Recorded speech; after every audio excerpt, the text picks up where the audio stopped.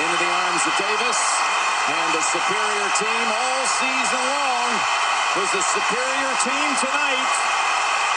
And the Kentucky coronation is complete. Champions 2012. Benny Snell needs 5 yards to break Sonny Collins' career rushing record. They give it to Benny. Straight ahead. 10, 5, touchdown! And a rushing record for Benny Snell Jr. of Kentucky. The All Out Kentucky Podcast.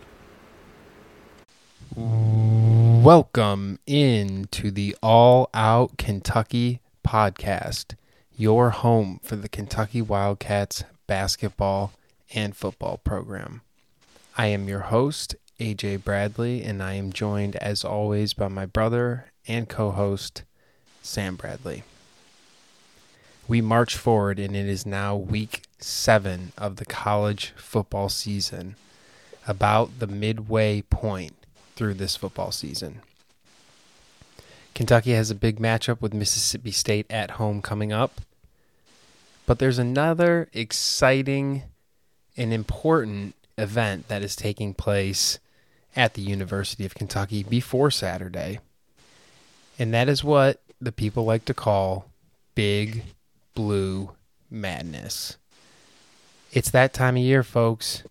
Basketball season is less than a month away, and Big Blue Madness is really the start of the frenzy to get everyone excited for the Kentucky Wildcats to be back at Rupp Arena. A lot of excitement, a lot of buzz, a couple new faces, a couple old faces, and a determined Calipari coming back to right the wrongs after last season. And with that being said, I'd like to bring in Sam. And Sam, from my understanding, there is a lot of buzz going around Big Blue Madness itself. A lot of important people are going to be there, and a lot of things have developed over the past week or two surrounding the Kentucky men's basketball program. So let's fill the listeners in, and let's dive right into this, okay? Yeah, thanks for bringing us in there, AJ. Big Blue Madness is just north of 48 hours away, AJ. I know all of Big Blue Nation, myself, and you included, rejoice in that fact that Kentucky basketball is quickly approaching on the horizon. We are now under a month away from the official season kickoff. We are well under a month away from our 2 exhibition matches that will lead us up to official play. And gosh, AJ, I'm absolutely excited. First and foremost, we obviously have Big Blue Madness in just 2 short days. The news and developments are all over the place, AJ. There is a lot to cover here in just a couple of minutes, but I think the biggest news that Big Blue Nation needs to get their minds around, if they have not seen already, is the developments of our star, our hometown hero in Oscar Tshiebwe. So for those of you that may not know, the National Player of the Year in Oscar Tshiebwe is going to undergo a minor procedure on his left knee.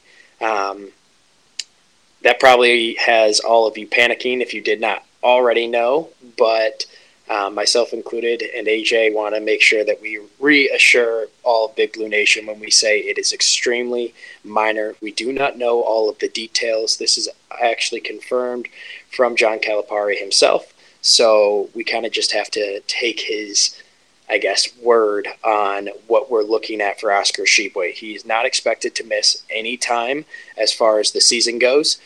This is hopefully a likely procedure of maybe just going in and removing some fluid or cartilage running around in his knee. Nothing serious, no reconstruction, nothing like that. So to my understanding, he will be up and going within a week, AJ. It's most likely just going to be some inflammation that we have to let settle down, and then he's going to be right back to action. With that news, we had obviously our big UK Pro Day, where all 32 NBA teams had multiple scouts attend UK's Pro Day. Oscar Tshiebwe did participate in our pro day. He had a heck of an afternoon and definitely displayed, all he had to offer to all 32 NBA teams. Calipari did let us know that he probably wanted to sit him out of the pro day. However, Oscar was determined to showcase his talents, everything that he's worked so hard in the offseason for. So he did let him participate. No issues. If you did get some glimpses, I know there's been some awesome videos flying around all Big Blue Nation, and you could tell that Oscar was wearing that slight knee brace. It was just kind of to support his knee pain right now. But like I said, it's extremely minor. I'm at ease. I'm going to trust John Calipari and the news that he broke to all Big Blue Nation and just go off of his word. But obviously that was some big developing news. Aside from that, he will still be participating in Big Blue Madness. Obviously, he will not be putting up any shots. He will not be allowed to, in quotes of John Calipari, dance his way through the night. He's going to be very limited, but he will be in attendance, of course, to make all of Big Blue Nation go berserk. We've had some incredible Big Blue Madnesses throughout the years, AJ, ever since John Calipari has stepped on campus, and it's been fun. This past week, just reminiscing, looking at old videos of, where it all started with John Wall, with the likes of Anthony Davis, with the likes of Tyrese Maxey. It's been a lot of fun, and I know, and AJ, that John Calipari has made it a firm, concrete thing that he wants this year's Big Blue Madness to be electric and to redefine what we do for not only our players, but for all of Big Blue Nation. So I'm expecting a very eventful night, as I will be in Lexington, but not attending this upcoming Friday night. Yeah. Yeah, Sam, I actually wanted to bring something up real quick because I thought it was quite interesting, and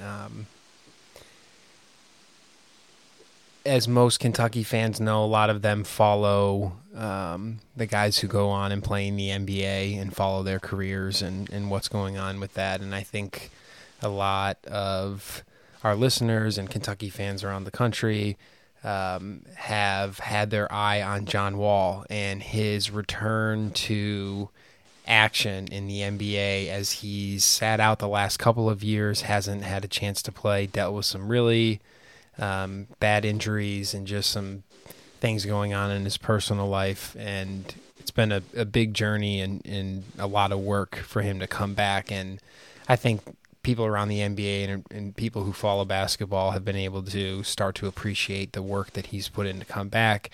And a video surfaced about a week ago of him at a Clippers, I think, preseason game or one of their practices or something like that, and he's breaking out his old John Wall dance and doing the Dougie, and you could kind of just see the joy in his teammates and the fans and everybody saying, like, he looks like John Wall again. And to me, I guess it was interesting, kind of made things a little full circle. I laughed when I saw it because I knew, we had spoken in the past about the emphasis John Calipari's putting on Big Blue Madness, and just creating that excitement again and having that be a special event for the students, the fans, the players, everybody.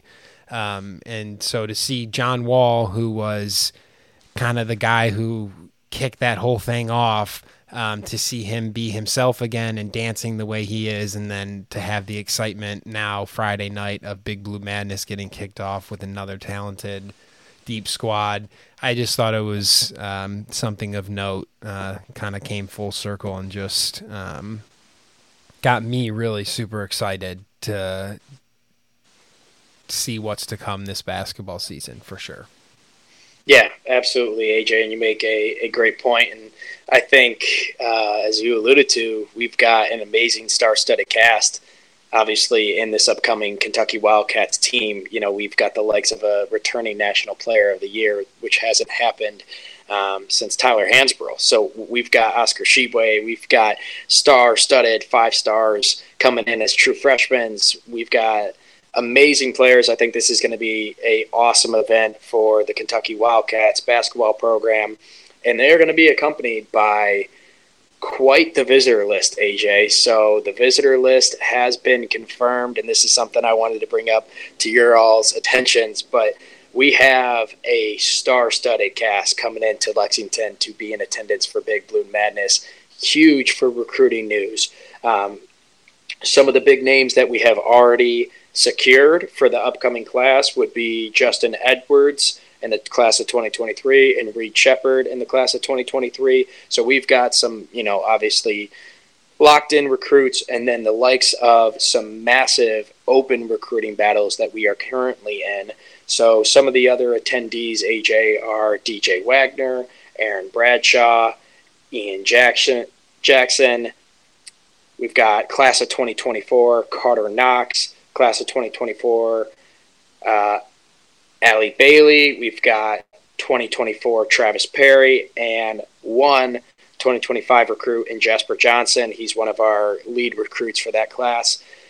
So we've got, extremely awesome opportunity in front of us, AJ, to put on a heck of a product for these guys and show them, what a awesome opportunity it is to come to the University of Kentucky, where you will have some of the most insane but loyal fans in the entire country. So I'm extremely excited for some of these guys to get a taste of obviously what Big Blue Nation is all about, what this program is all about, the history. And truthfully, AJ, hopefully, with especially the likes of DJ Wagner and Aaron Bradshaw, maybe put the cherry on top of this recruitment battle that we've been in with some of the top programs in the entire nation. I guess the one last thing, AJ, in terms of some of these names that are on the list, the big development that I personally talked to you about but wanted to bring to the rest of y'all's attention is DJ Wagner. So DJ Wagner officially signs a NIL contract with Nike. It's a massive contract. He is one of 5 high school students that actually signed a extended contract with the likes of Nike, making them exclusive athletes within the Nike brand. The reason I'm bringing this up to y'all is currently the recruitment battle is down to 2 major players for the likes of DJ Wagner, the number 1 recruit in the class of 2023. Obviously, we know that's University of Kentucky and the University of Louisville. AJ, I texted you about this, and maybe I'm looking a little too deep into this, but the reason I'm saying something about it is obviously the University of Louisville is an Adidas affiliate school. My question would be, why would DJ Wagner ever go to Louisville when he is now an official sponsored athlete of the Nike brand? He would not be allowed to wear Nike to any team events, obviously on the court, off the court, within practice facilities. It would just not make sense. So I'm not saying that the bow is tied and the present is gifted and that DJ Wagner is a Kentucky Wildcat. I am saying that is definitely developing news that was at least worth bringing to y'all's attention. But hopefully we're right, and that his recruitment battle will be shortly out on the horizon, and hopefully we can get an announcement for Big Blue Nation to celebrate. Super exciting, Sam, honestly.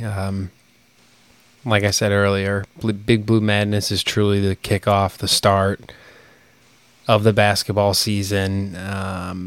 They're going to be playing meaningful games sooner than we think. So always an exciting time, and honestly just a nice little distraction for us loyal and diehard Kentucky sports fans, as the last 2 weeks we have not had a ton to cheer about on the football field. And I think, Sam, we have put this conversation off long enough. I think we have ducked and dodged it for a couple days now, and it's time to face the music, or whatever it is they say, and talk about this game against South Carolina. Obviously, no Will Levis, was dealing with the foot injury, could not give it a go. From everything the coaching staff said, he truly was working all week to get himself to a position to be able to play. That just did not happen in time, so Kaya Sharon got the start. And at the end of the day, Kentucky goes down and loses its second straight football game, dropping to 4-2, down to number 22, 23 in the rankings right now. A steep decline from a top 10 ranking just 2 weeks ago.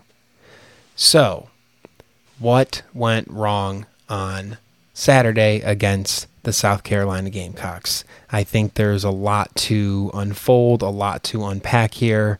I don't want to stay in a state of misery for too long tonight, and I don't think our listeners do either, Sam. So why don't we be concise, be precise about our takeaways, criticisms, positives, anything from the game on Saturday, and that way we can move onwards and upwards to better things. But I don't think there's any other place to start than the start of the game, the very first play of the game. And you run a double reverse. Chris Rodriguez tries to pitch the ball to Barian Brown. And, I don't know what the angle and what it looked like from his perspective from my couch and watching on TV. I had a very bad feeling when he went to throw the pitch to Barian Brown. I could almost see that there was a defender there, and I, in my head, was like, just hold it and go down. Just fall down. Like, I don't care if we lose 6 yards, because I could almost see the fumble coming and happening before it even happened. And so, I'm not here to criticize and challenge the play calling of the coaching staff. But what I will say is you got a brand new quarterback in the game. It's his first play of the first start. And why don't you just try to ease him into the game a little bit? Pound the ball. Even if you have to punt early in the game, it's not that big of a deal. Establish Chris Rodriguez. We had talked before the game.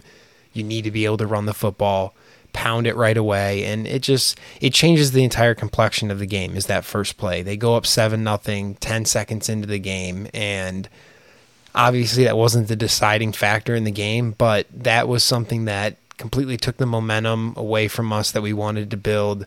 It kind of shifted our focus and what we needed to do from the start, and kind of made us hit the reset button and play from behind, which obviously was not what we needed to be doing with a first-time starting quarterback. We needed to get a lead and then be able to play defense and run the ball and hold that lead. So, Sam,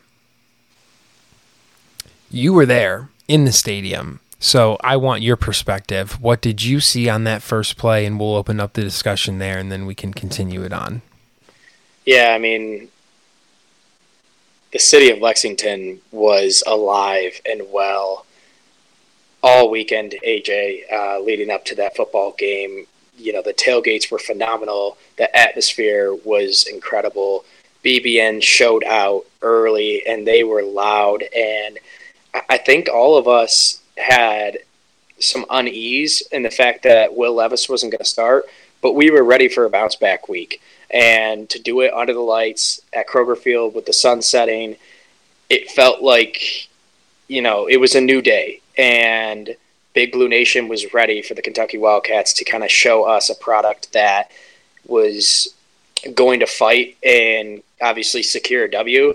And to be honest, AJ, we were loud. It was awesome. We were rocking. And that first play going awry and them scoring, 10, 13 seconds into the game, it stunned us.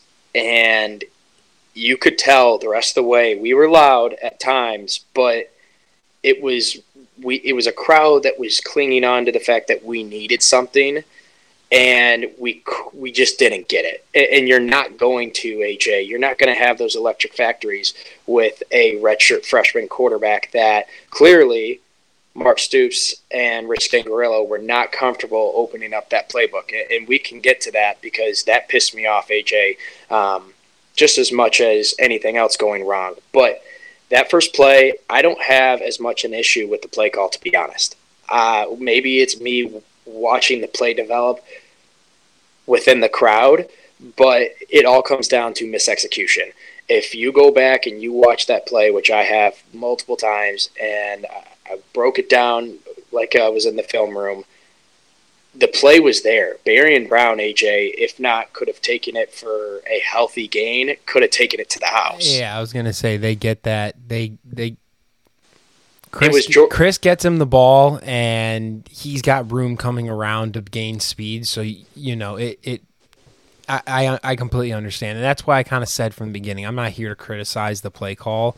Mm-hmm. Obviously, the execution was extremely poor. It was terrible. My only, I guess, for lack of a better term, my only problem with that play call is strictly just you have a brand new quarterback. Don't do anything on the very first play of the game that could call. Like, I know that's not in like their mind of we could fumble this, but like, I guess somebody just should have been like, hey, the voice of reason, maybe we should just pound it up the middle the first play of the game. Like, everyone knows we're going to do it. Who cares? You know what I mean? So, but again, sorry to cut you off. I didn't mean to. So, no, you're good. It's worth having the conversation. I totally agree. I mean, I would like to see us maybe stick to our guns early and often there, but I get what they're trying to do, especially what you said, AJ. We wanted to be playing with the lead and then shove it down their throat, and I see what they were trying to do. And, I respect the opinion of the coaches. It's just extremely unfortunate that you practice that play all week and it comes down to misexecution. Jordan Dingle was the lead blocker on that play, and he needed to get on the outside of the Gamecock that made that play and busted up the reverse. And it's just a bummer, because if he gets on the outside, like we said, Barian Brown probably has an explosive play to start the game, and who knows. But like you said, ultimately that first play of the game definitely changed the complexion of the Wildcats quickly having to play from behind and almost have it in the back of their minds that, okay, we have to get the offense going, which we never truly were able to do that, not in an explosive way, that's for sure. So the worst thing, in my opinion, AJ, is that play takes the air out of that stadium with a crowd that was so ready. And unfortunately, we don't even have to get it too much in the weeds, but we talked about it previously in the preview of this week. There was an incredible amount of talent that were recruits for next year's class and beyond in the stadium watching the Kentucky Wildcats take on the Gamecocks, and you just hate to have that happen and almost take the experience away from those recruits that were expecting a incredible atmosphere. And it was good at times, but I'll be honest, AJ, I mean, that's the first time in a long time I've been going to games for years now where you could tell Big Blue Nation was pretty much fed up. I mean, you ended up seeing, unfortunately, people leaving in the third quarter because, we just didn't give them a reason to cheer at times. And I'm disappointed in the Big Blue Nation faithful that did end up leaving. I mean, that's inexcusable in my opinion. We know what we're capable of. We know our backs are up against the wall, so support them to the end.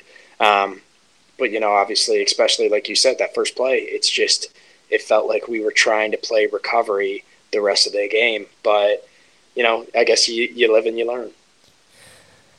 Yeah, and, I actually did think we bounced back and adjusted well in the first half. We go down 7-0. We don't let up another point the rest of the first half, right? We finally get the ball moving on offense, open the game up a little bit. We connect on the pass over the middle to Jordan Dingle, tie the game, and then you think everything's going well, right? And you drive down at the end of the half, and what happens? You have a chance to get points and take a lead that you probably shouldn't even have, to be honest, and you take it into the half, and what do? We miss a field goal. And so that doesn't seem like a super significant play to most, but to me, that set the tone for the second half. That gave South Carolina the confidence that said, we're getting this ball in the second half, let's go down, let's score a touchdown, let's take the lead. And that, to me, is where the game changed. And then in the second half, this is where my biggest disappointment from last week comes. And it's 2 long drives given up by our defense in the third quarter.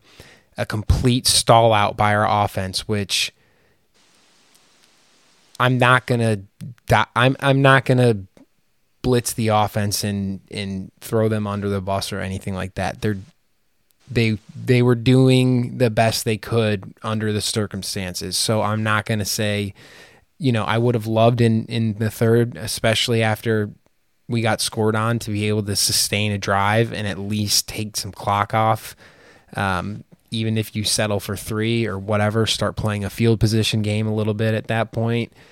To be able to give up 2 long touchdown drives in the third quarter and stall out on offense, it took the game from being tied to putting the game out of reach. And then the fourth quarter, what you saw on display was a freshman, inexperienced quarterback going up against a defense that knew we were trying to pass, and what did they do? They pinned their ears back and they got after him. And we talked about the fact that South Carolina before the game did not have many sacks coming into the season. Well, they doubled them, okay? And the majority of those sacks they had actually came in the fourth quarter when they knew we had to pass because we didn't have any other option because time was running low and we were down by multiple scores. So for a defense that has come up big all year and the second half has been their calling card, to fall on their face like that and have that sort of performance, especially when they knew that it was kind of on them to make a play and to hold us in this game, it was just kind of disappointing to see that. Now,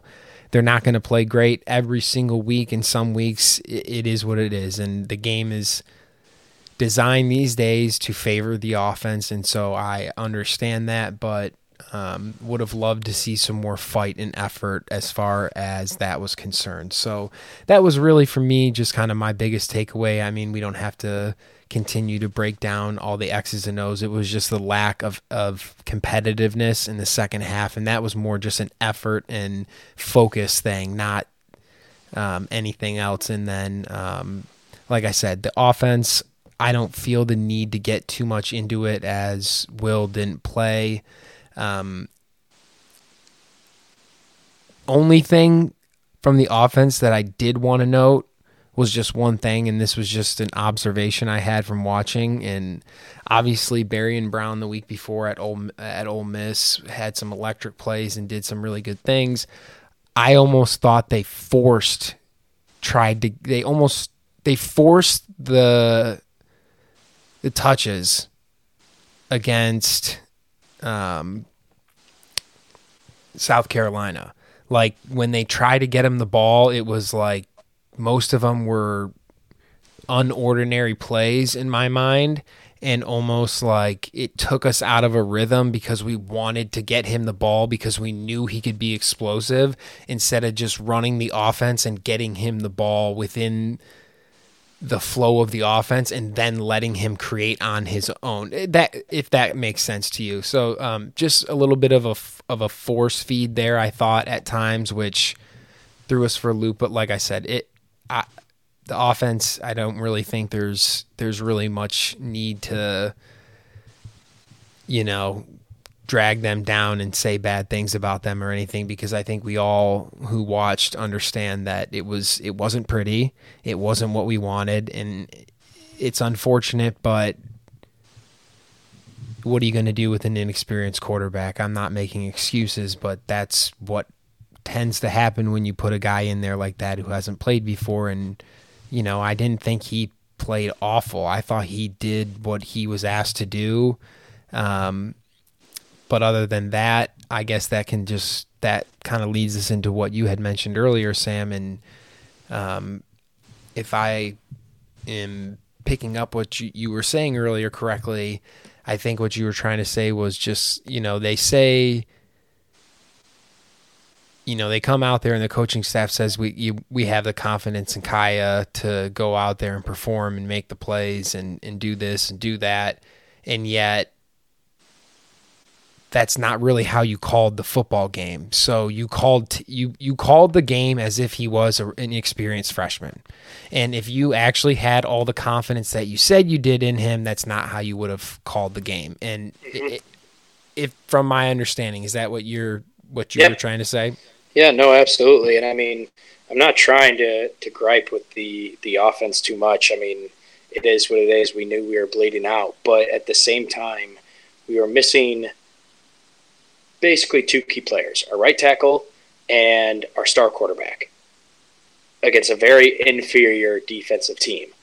We should have still been able to do some things. And I'm not saying that I have all the faith in our quarterback, but at the same time, AJ, that's what our coordinators were saying. That's what Mark Stoops was saying, and we didn't show it on Saturday. And that's what frustrated me in the crowd, AJ, because we refused to take a shot. We did not take one shot on Saturday. And when you have explosive weapons like Barry Brown, like Tavion Robinson, like Dan Key, and they combined for 55 yards, that's my issue, AJ. And then, in my opinion, to top it off, what was working on Saturday? Chris Rodriguez. He finishes with 22 carries for 126 yards. He didn't touch the ball in the second half, AJ, more than 4 times until that last drive. That's when we started giving the ball. Too little, too late. You let him touch it 4 times, AJ. That is my biggest issue. If you're not going to trust the quarterback, and which is a redshirt freshman, and you're not going to take your shots, fine. But actually put the ball in the player's hands that can change the influx of the game, which was Chris Rodriguez on Saturday. And that's where my biggest gripe is we lost our identity on Saturday. And we can talk about how we need to refine it, but everything this season that we've worked towards, we lost Will Levis, then we get Chris Rodriguez back, and we know who we have to be on Saturday. And in my opinion, we lose our identity, and that's where things unfold. We see players trying to do things that they're not responsible for doing typically, and that's where we fell apart, both offensively and defensively. I mean, it was just a complete and utter meltdown. When you started talking about defense, AJ, I mean, you had your gripe with them in the third quarter. That's where my biggest issue is as well. I mean, we can beat the offense to death, but we know what we were capable of Saturday, and it wasn't going to be 30-plus points putting up on the scoreboard. What we needed was a defensive battle where we hold them, and I know that they were put up against the goal line on the very second play of the game, so I'm not going to fight that. That is what it is. But that second half, AJ, 12 missed tackles. 12 missed tackles. I mean, you saw them go for that 48-yard touchdown where we had a chance to get them basically at the line. We're talking about SEC play football. I mean, those are the things that have to be addressed right now, and I'm talking right now, because otherwise, I don't care how good you are defensively, how good you are offensively. If you're missing tackles in the form of a dozen on any given Saturday, whether it's an SEC opponent or not, you are going to struggle to win that football game. And that's exactly what you saw. It was too little too late for the Kentucky Wildcats.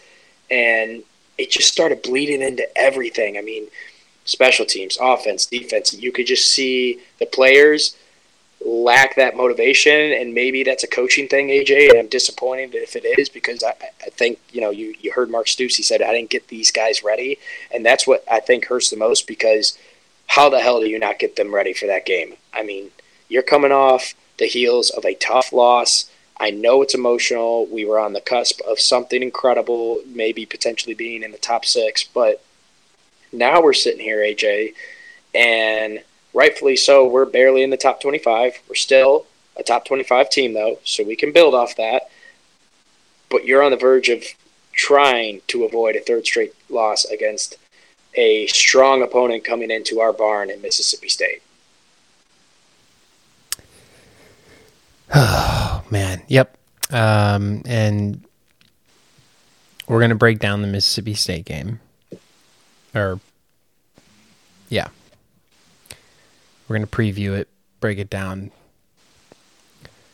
But before we get there, Sam, it's the midway point of the season. And I kind of just wanted to get your take or your thoughts on just where you think we stand right now, with the expectations we had coming into the season, where we sit right now. How do you feel about the first half of the season? What went right? What went wrong? Where do you need to see improvement? And kind of where do you see this thing heading for the back half of the season?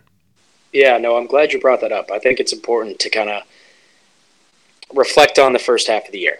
So AJ said it. We're 4-2. We're tied for number 22 in the nation right now currently. What went right? Defensively, I think that's our strong suit right now. I think what we have to fix defensively, AJ, is one, attention to detail. You cannot be missing tackles. I just said it, so I won't beat a dead horse. But also, in my opinion, when you go back and you look, AJ, so we had a win against Miami of Ohio, 37-13. We had a win against Florida, 26-16. We had a win against Youngstown State, 31-0. Then, right there, we trip, in my opinion. You get another win against Illinois, 31-23. You lose to Ole Miss, 22-19, and you lose to South Carolina, 24-14. So what I'm trying to point out, guys, is defensively, we talked about it previously. There was a point where this Kentucky Wildcats hadn't let up a touchdown in the second half. Then you finally get to Northern Illinois, and they're the team that breaks us there.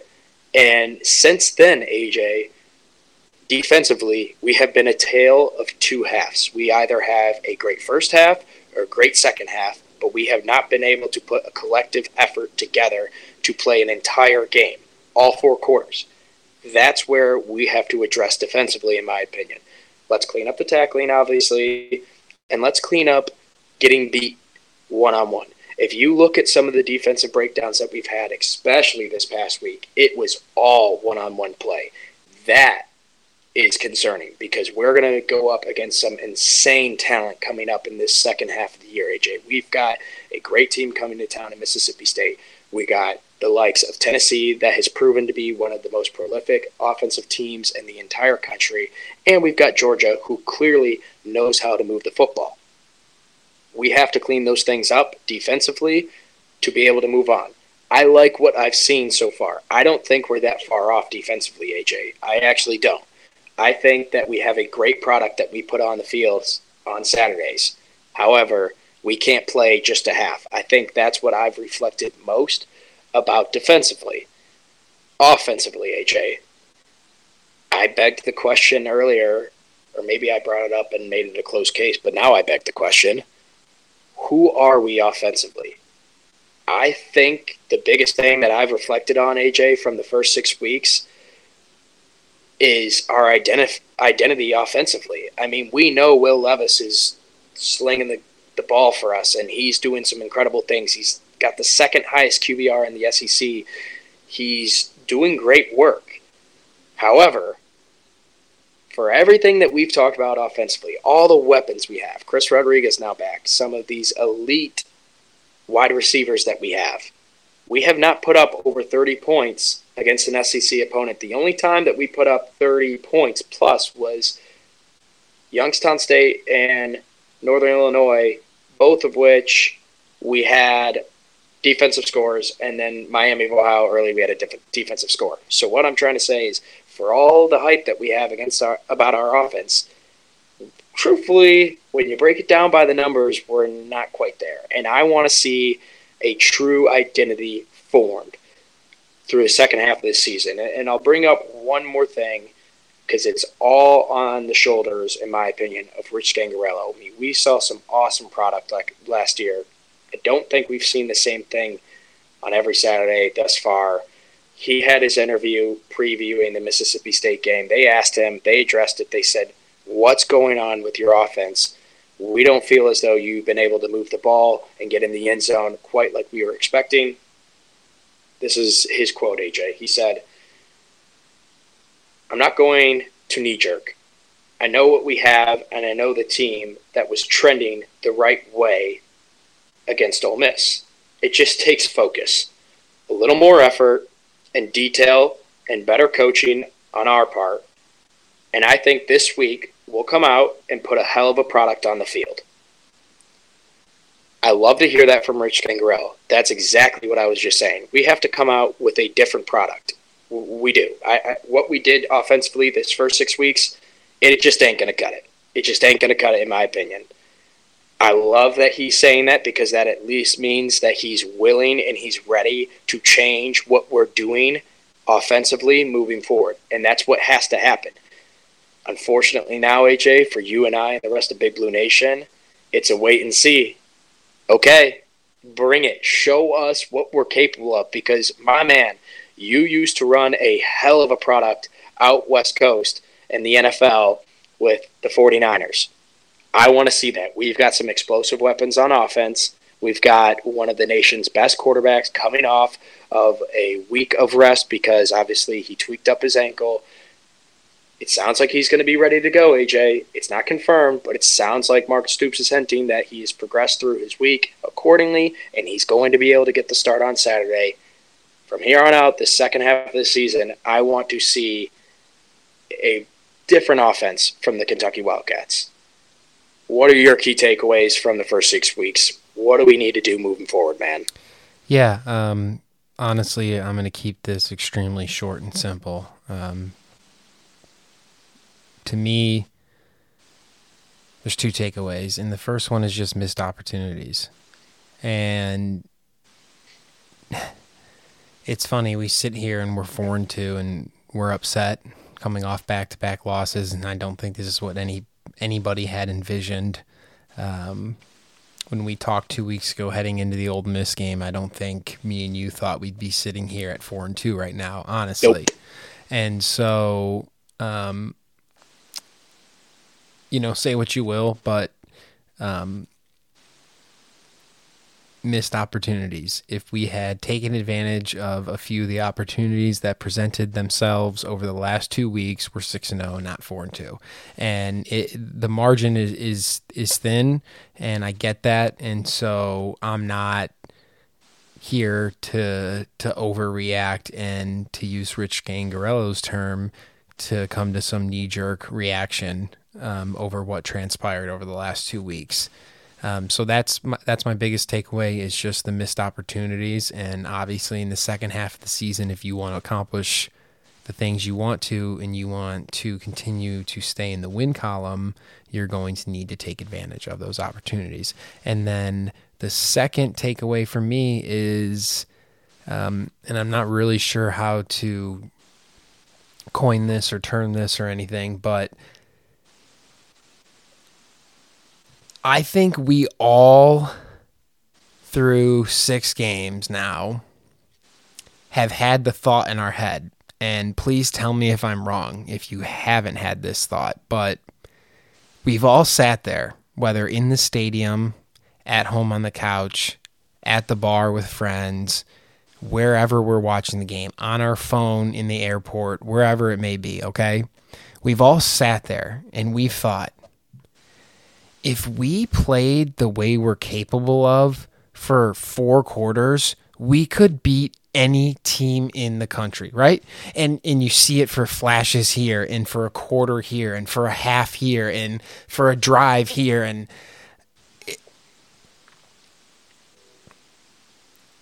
I think we are just frustrated because we have not seen that be put together for one full game. It's either one, oh my gosh, I don't need to explain it anymore. You get it. It's either one unit of the team out of the 3 is not clicking that day. The offense does its job, the defense plays amazing, and special teams lets us down for a half. Or the offense last game can't get anything going. They finally score in the first half to tie the game. We miss a kick. The defense doesn't show up in the second half. So it's like, and that's why I think we're frustrated, is because we're like, we know it's there, you know? And so that kind of loops back into my missed opportunities. And I think that's just an overarching storyline throughout the first half of the season, is just, man, you know, it's there. And so I think that kind of perfectly leads us into talking about the showdown with Mississippi State this weekend, because You talked about it, Sam. We've had a small, I wouldn't say major, I would say small identity crisis the first half of the season. We missed our star running back. We had to majorly adjust our team and what we were trying to do on offense. We're breaking in a brand new offensive line, a new offensive coordinator, brand new receivers. So it is a lot. And like I said, we've all been waiting for that one game. I think this is the game where you see, and you have to see, this is the only way we win this football game, is if we get back to true Kentucky football. What is true Kentucky football? Running the football, playing sound technique football, okay? Creating more yards after you get hit, setting up short down and distance. And then once you draw them in with the run, bang, you hit them with the play action, okay? That is Kentucky football. That is what we have to do with Will Levis and with this team. We have to find a way to take pressure off of the offensive line so every single play they're not backpedaling trying to stop 7 guys from killing their quarterback, okay? This has to be a true Kentucky game, okay? And let me tell you why. All right? Mississippi State, they're hot right now, okay? Everyone around the country has been watching them play. Will Rogers has been throwing the ball all over the park, the field, you name it, he's doing it. He's completing passes at a high rate. He's throwing a lot of touchdowns. And in that Mike Leach air raid offense, they ask him to throw a lot. He's efficient. He's accurate. He's doing it. He should be doing it. I think it's his 10th year in college, so it's about damn time. But regardless, he's playing at a high level right now, okay? They are moving the ball efficiently, playing good complementary football. They actually have been rushing the ball for they rushed the ball for over 100 yards a game, which for an air raid offense they're still actually getting some yardage on the ground, even though they don't run very often, and that's not the key to what they're trying to do out there. Their season has been quite interesting. They won the first 2 weeks, played teams that I didn't think were very good, to be honest with you. They've only gone on the road twice this year. They went on the road earlier in the season. They played at Arizona, who I think is a mediocre to below average football team, so that's not really much of a challenge to go out on the road, right? They've won all their games at home. I think everyone saw the score against Arkansas. Oh, man, wow, Mississippi State, woo, woo, woo. Well, yeah, I know, I get it. They're kind of reeling, and KJ Jefferson was not playing, so that doesn't necessarily impress me like, oh my gosh, wow, they beat Arkansas. Oh, no, I'm scared. So I don't necessarily think that they've had a lot of true tests this year, to be quite honest with you. This game this weekend is going to be something that they are going to need to be prepared for. I mean, you beat Texas A&M at home, you beat Arkansas at home, you beat Memphis at home, you beat Arizona on the road, right? And you beat Bowling Green. Okay, we get it. You did have one game on the road in a hostile environment, and you went down to Baton Rouge and played a mediocre, at best, LSU team. And what happened in that game? Mississippi State, they got up 13 points, and then what happened? An epic collapse. Got outscored 21-0 in the fourth quarter, okay? Got completely shut down by that LSU defense. Their offense went completely mute in the second half and in the fourth quarter specifically. And you let Jalen Daniels in that below average LSU offense score 3 touchdowns on you in one quarter and lose. The games in which they've been able to throw the football and protect Will Rogers, and they've been able to build a lead and play teams that are a little bit less talented than them, I think they've been able to run away with and start to put up some points. I do not see that as the case this weekend. We are a desperate and scrappy football team right now, and I think you see a Kentucky football team that is itching and clawing at the bit to prove and show everybody in the country who we really are. There's a lot of questions. We even have questions about who we are right now. And I think they want those answers. I think those comments that Rich Scangarello said kind of tell the story. I think he and the coaching staff and the players know that they're on the cusp of having things click and having an offense that really starts to turn some heads. And the point thing that you brought up earlier, Sam, I totally get that. The one thing I will say is we literally play at the slowest pace in the entire college football. So, and a lot of that has to do with the pro style offense that we're running. And there's a lot of terminology. They'll send in different plays to Will Levis. So at the line, if he sees something, he can then check and go to a different play. So there's a lot of verbiage, terminology and whatnot that's going on in between the plays. And so we've had to slow down, and that's why you see the ball getting snapped close to the end of the play clock every time. And so I think that we can do a better job of being able to pick up the pace a little bit and get some more offensive plays in.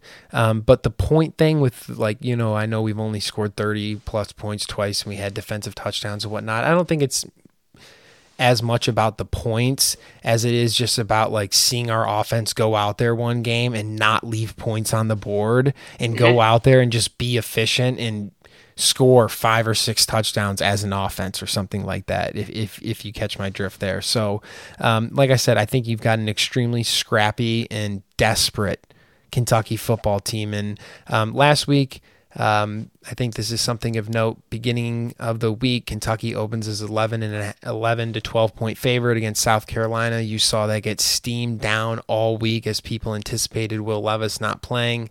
By the time the game started, you had Kentucky as a field goal favorite.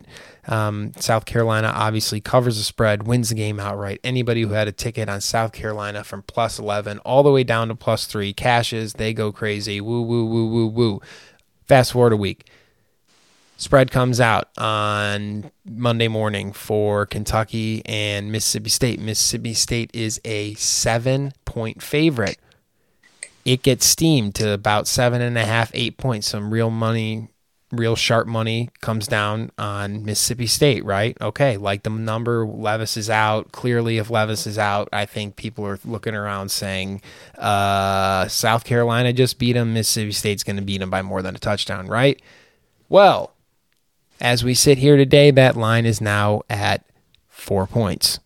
So what that tells you is the bettors around the country who do this for a living are getting information that's telling them that Will Levis is going to play this weekend. And getting Kentucky with points at home is a gift in their mind because that spread does not make sense. That's not what their numbers would tell them, okay? So I think, and I don't live in this world where I think pro gamblers are right all the time. I give you this information because the people who put down a lot of money on these games, they don't do it for no reason. They do it when they have information about guys being able to play and not play that have a direct and immediate impact on the point spread. And that is what Will Levis does. He has a direct and an immediate impact on the point spread. So to see that point spread start dropping in the middle of the week like this, that is a direct reflection of the positive trend that Will Levis is on right now. And in my eyes, unless something goes wrong during a practice or anything like that where he re-injures himself or something else happens, he's playing this Saturday. And so I think with him coming back, coming off these 2 losses in complete desperation mode, I think you see a Kentucky team that says, if we're going to go down being who we are. And who we are is a physical, smash mouth, in your face. We're going to give it to you all night long, no letdown. We're going to play smart, and we're going to play fundamentally, but we're going to hit you hard, and we're not going to miss tackles, and it's going to be hard to get in our end zone. And when we have the ball on offense, we're going to take care of it, and we're going to hit some explosives. We're going to run the football, and we're going to play action. And I make it sound really simple, but that's who we are.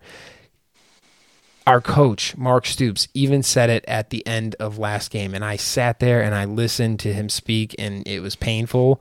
But the one thing that I came away with that he said was, listen, We're not a school and we're not a team that has the individual talent at a ton of different positions to where we can rely on this position group making up for what we may lack in another, or this part of our team carrying when the other part of the team is not. He said the best strength about our team is the team. We play well as a team. It's not about the one guy individually. It's about the collective unit. And that's what he was disappointed in, is he didn't feel like we played well as a team. And I understand that, and I'm in his boat 100%. So I think this week it's the culmination of the boys coming back together and kind of sitting down this week and saying we're gonna right this ship, and we're not gonna let this thing go even more south than it already has, And so if we do the things that we can do, I don't fear their defense in a way that I think that we have to go out there and do something specific on offense outside of what we should be doing, and that's running the football and play action off of that. And then the defense, like I said, you obviously know Will Rogers, it's an air raid, so they're going to put the ball in the air a ton. So the secondary, the linebackers, it sounds like Jaquez Jones is still not going to be back this week. So again, that's been, if you look at the injuries to him and J.J. Weaver, there's been a decline in our defense slightly because of those injuries, in my opinion, because it's hard to replace those guys, and so we're working through it. But this is the week where they're going to put the ball in the air a lot, and we're going to have to make tackles, and we're going to have to bat balls down. And so it is imperative for that defense to buck up and throw last week out the window and say that wasn't who we are, and come ready to play. Because I really do believe, Sam, if we play our identity of offensive football, run the ball, play action, be smart, hit some explosives, and our defense just comes and plays the way that it has throughout the first half of the season, I think that we're going to put ourselves in a really strong position to win this football game on Saturday. Go off, man. I absolutely agree with everything that you just said. I had all my notes down, and you hit them, man. And you're absolutely right.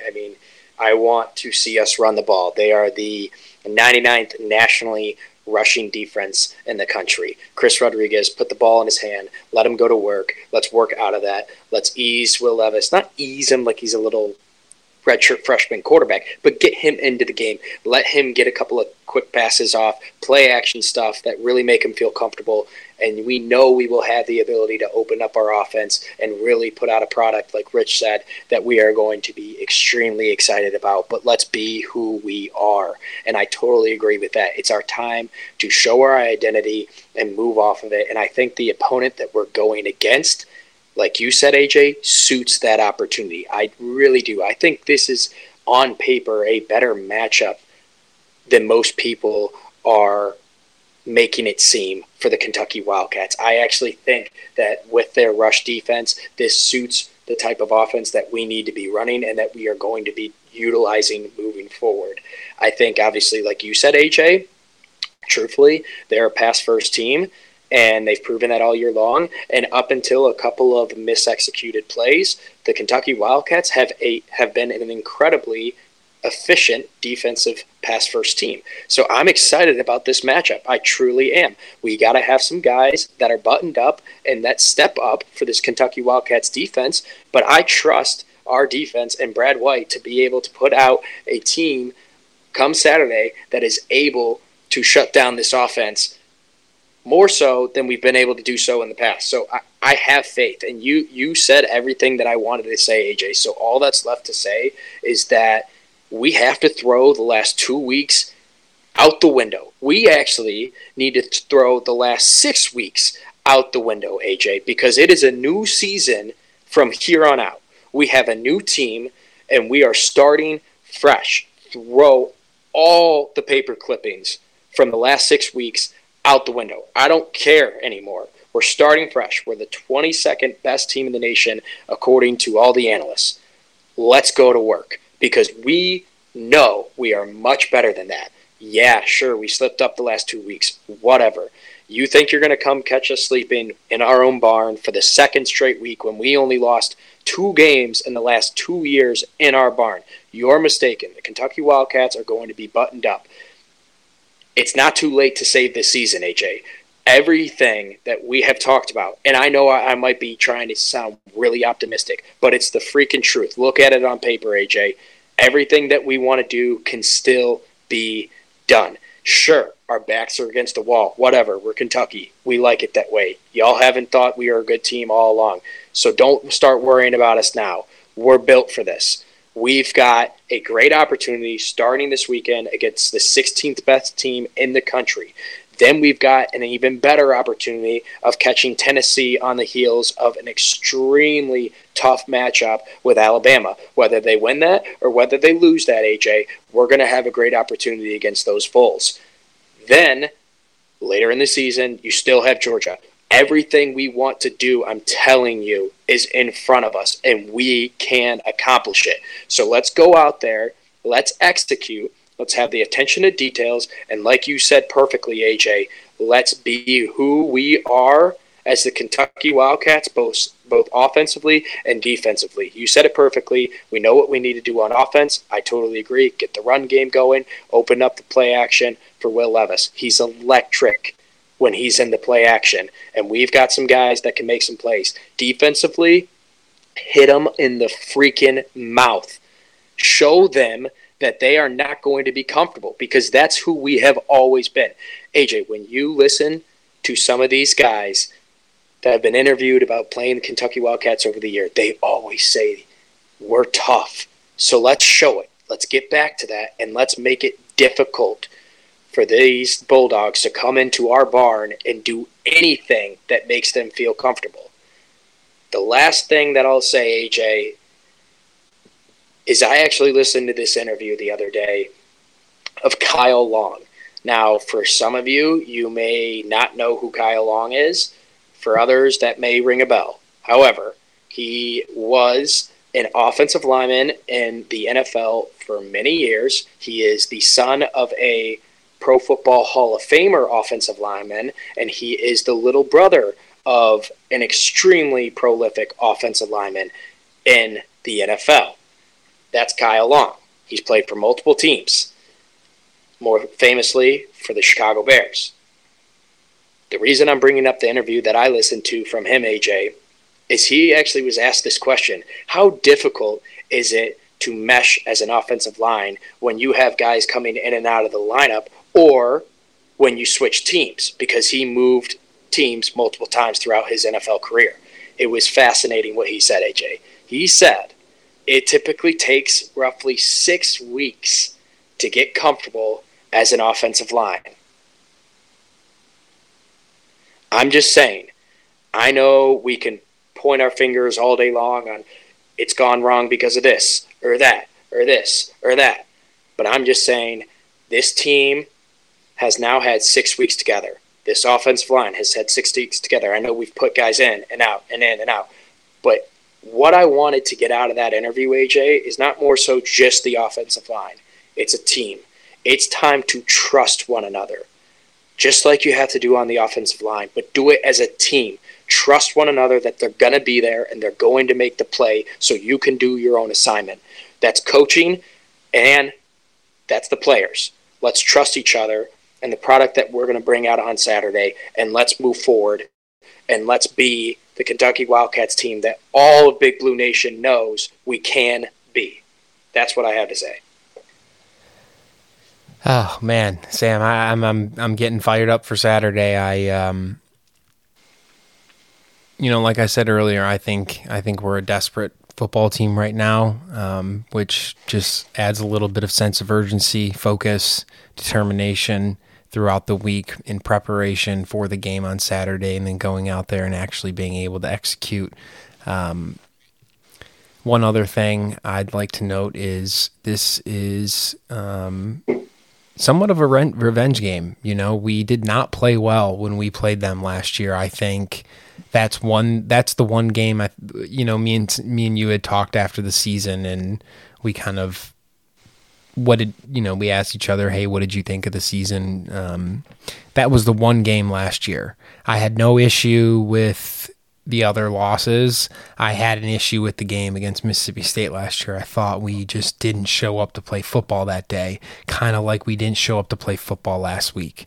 And you have a bye week after this to get healthy and to get ready for a big test against Tennessee. So this weekend, I think there is zero excuses for anything. It's you put everything on the line and you put it all out there this weekend because you got a week to rest up and before you got a big opponent. And so I think there's no excuse for a lack of attention to detail and focus and doing the little things right in this game. So that's what I'm going to be paying attention to. And then just the overall spirit and body language of the players. I want to see the body language to be positive throughout the game, even if we go down, even if things aren't going the way that we want them to. I thought last Saturday that was the one thing as far as looking at the sideline, what kind of disappointed me on that level was just kind of some of the body language of the players and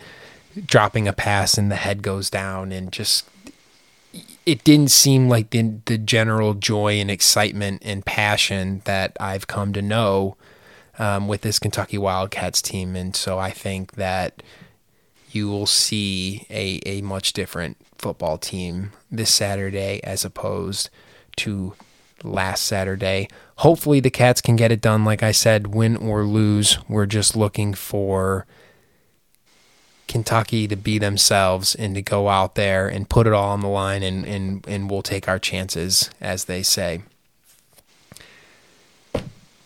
Sam, I think the people have heard enough from us. I think it's time for us to get out of here. We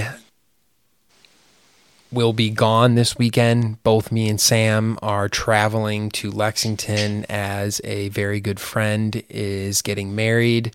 So there will be no All Out Kentucky podcast episode this weekend. We will be back early next week to break down the Mississippi State game. We will have an episode out for you guys early next week. And then, like I said, we have the bye week. I think we will 100% still be releasing some episodes during the bye week. Definitely going to gear up into basketball. So we'll have some season preview content coming out for you guys to get you all ready for the beginning of the season, an outlook on the whole season. We'll do some player deep dives. We'll give you some information that you won't get anywhere else to get you guys absolutely jacked up and ready to go for the basketball season.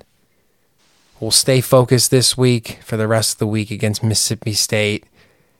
BBN, like Sam said, ain't nobody leaving this week. Everyone's showing up.